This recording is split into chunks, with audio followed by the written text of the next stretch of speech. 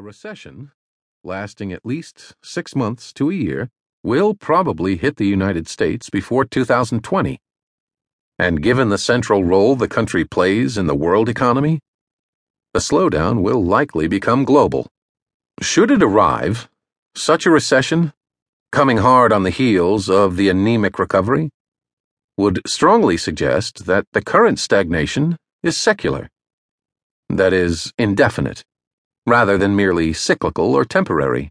So rather than moving past the crisis and into a period of normalization, the world might instead be only part of the way through an era defined by very slow growth and shaped by previously unthinkable and far-fetched policies to improve things, including an embrace of negative real interest rates in the long term.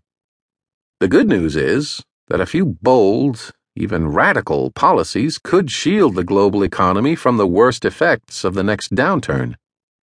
The bad news is that it remains uncertain whether policymakers will use them aggressively enough when the time comes. A troubled recovery. It isn't difficult to find evidence of just how weak and tentative the recovery has been. In the third quarter of 2015, the most recent period for which statistics are available, U.S. real GDP was around 13% lower than forecasts issued in 2007, including those made by the International Monetary Fund, predicted it would be.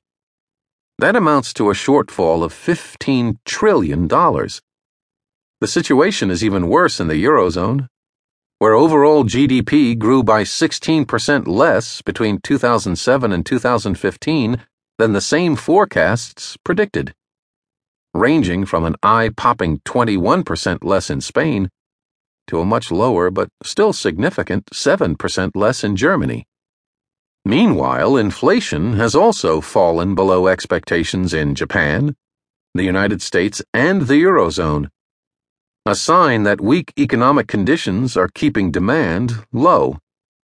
And from 2007 to 2014, total global debt, including public and private borrowing, increased by $57 trillion, according to the corporate consulting firm McKinsey, owing primarily to large government deficits. In advanced economies, the ratio of private debt to GDP has leveled off, but government debt continues to rise sharply, which would cause trouble if interest rates were ever to normalize, since debt servicing costs would then soar. Employment statistics present a more mixed picture, because the post-crisis stagnation has come in two varieties: jobs poor and jobs rich. Southern Europe still suffers from mass unemployment.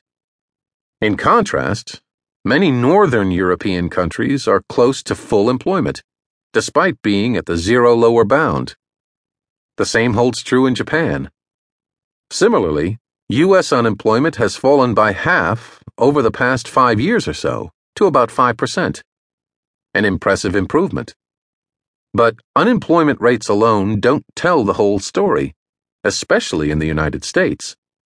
Consider that even as unemployment has plunged, U.S. GDP growth has averaged just 2% a year.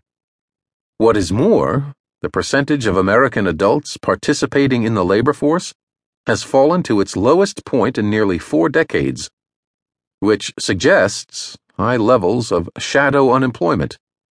Large numbers of people who are unemployed and have stopped trying to find work, dropping out of the labor force altogether and thus no longer factoring into official unemployment statistics.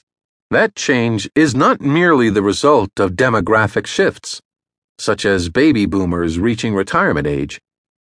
In fact, the proportion of Americans of prime working age, 25 to 54 years old, who are currently working, is significantly smaller than the proportion of Germans, Japanese, Swedish, and Swiss of that age who are now employed.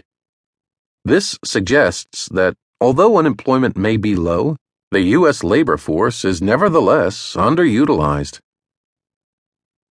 Supply or demand? To figure out how to boost stagnant growth and employment rates, it's crucial to determine whether the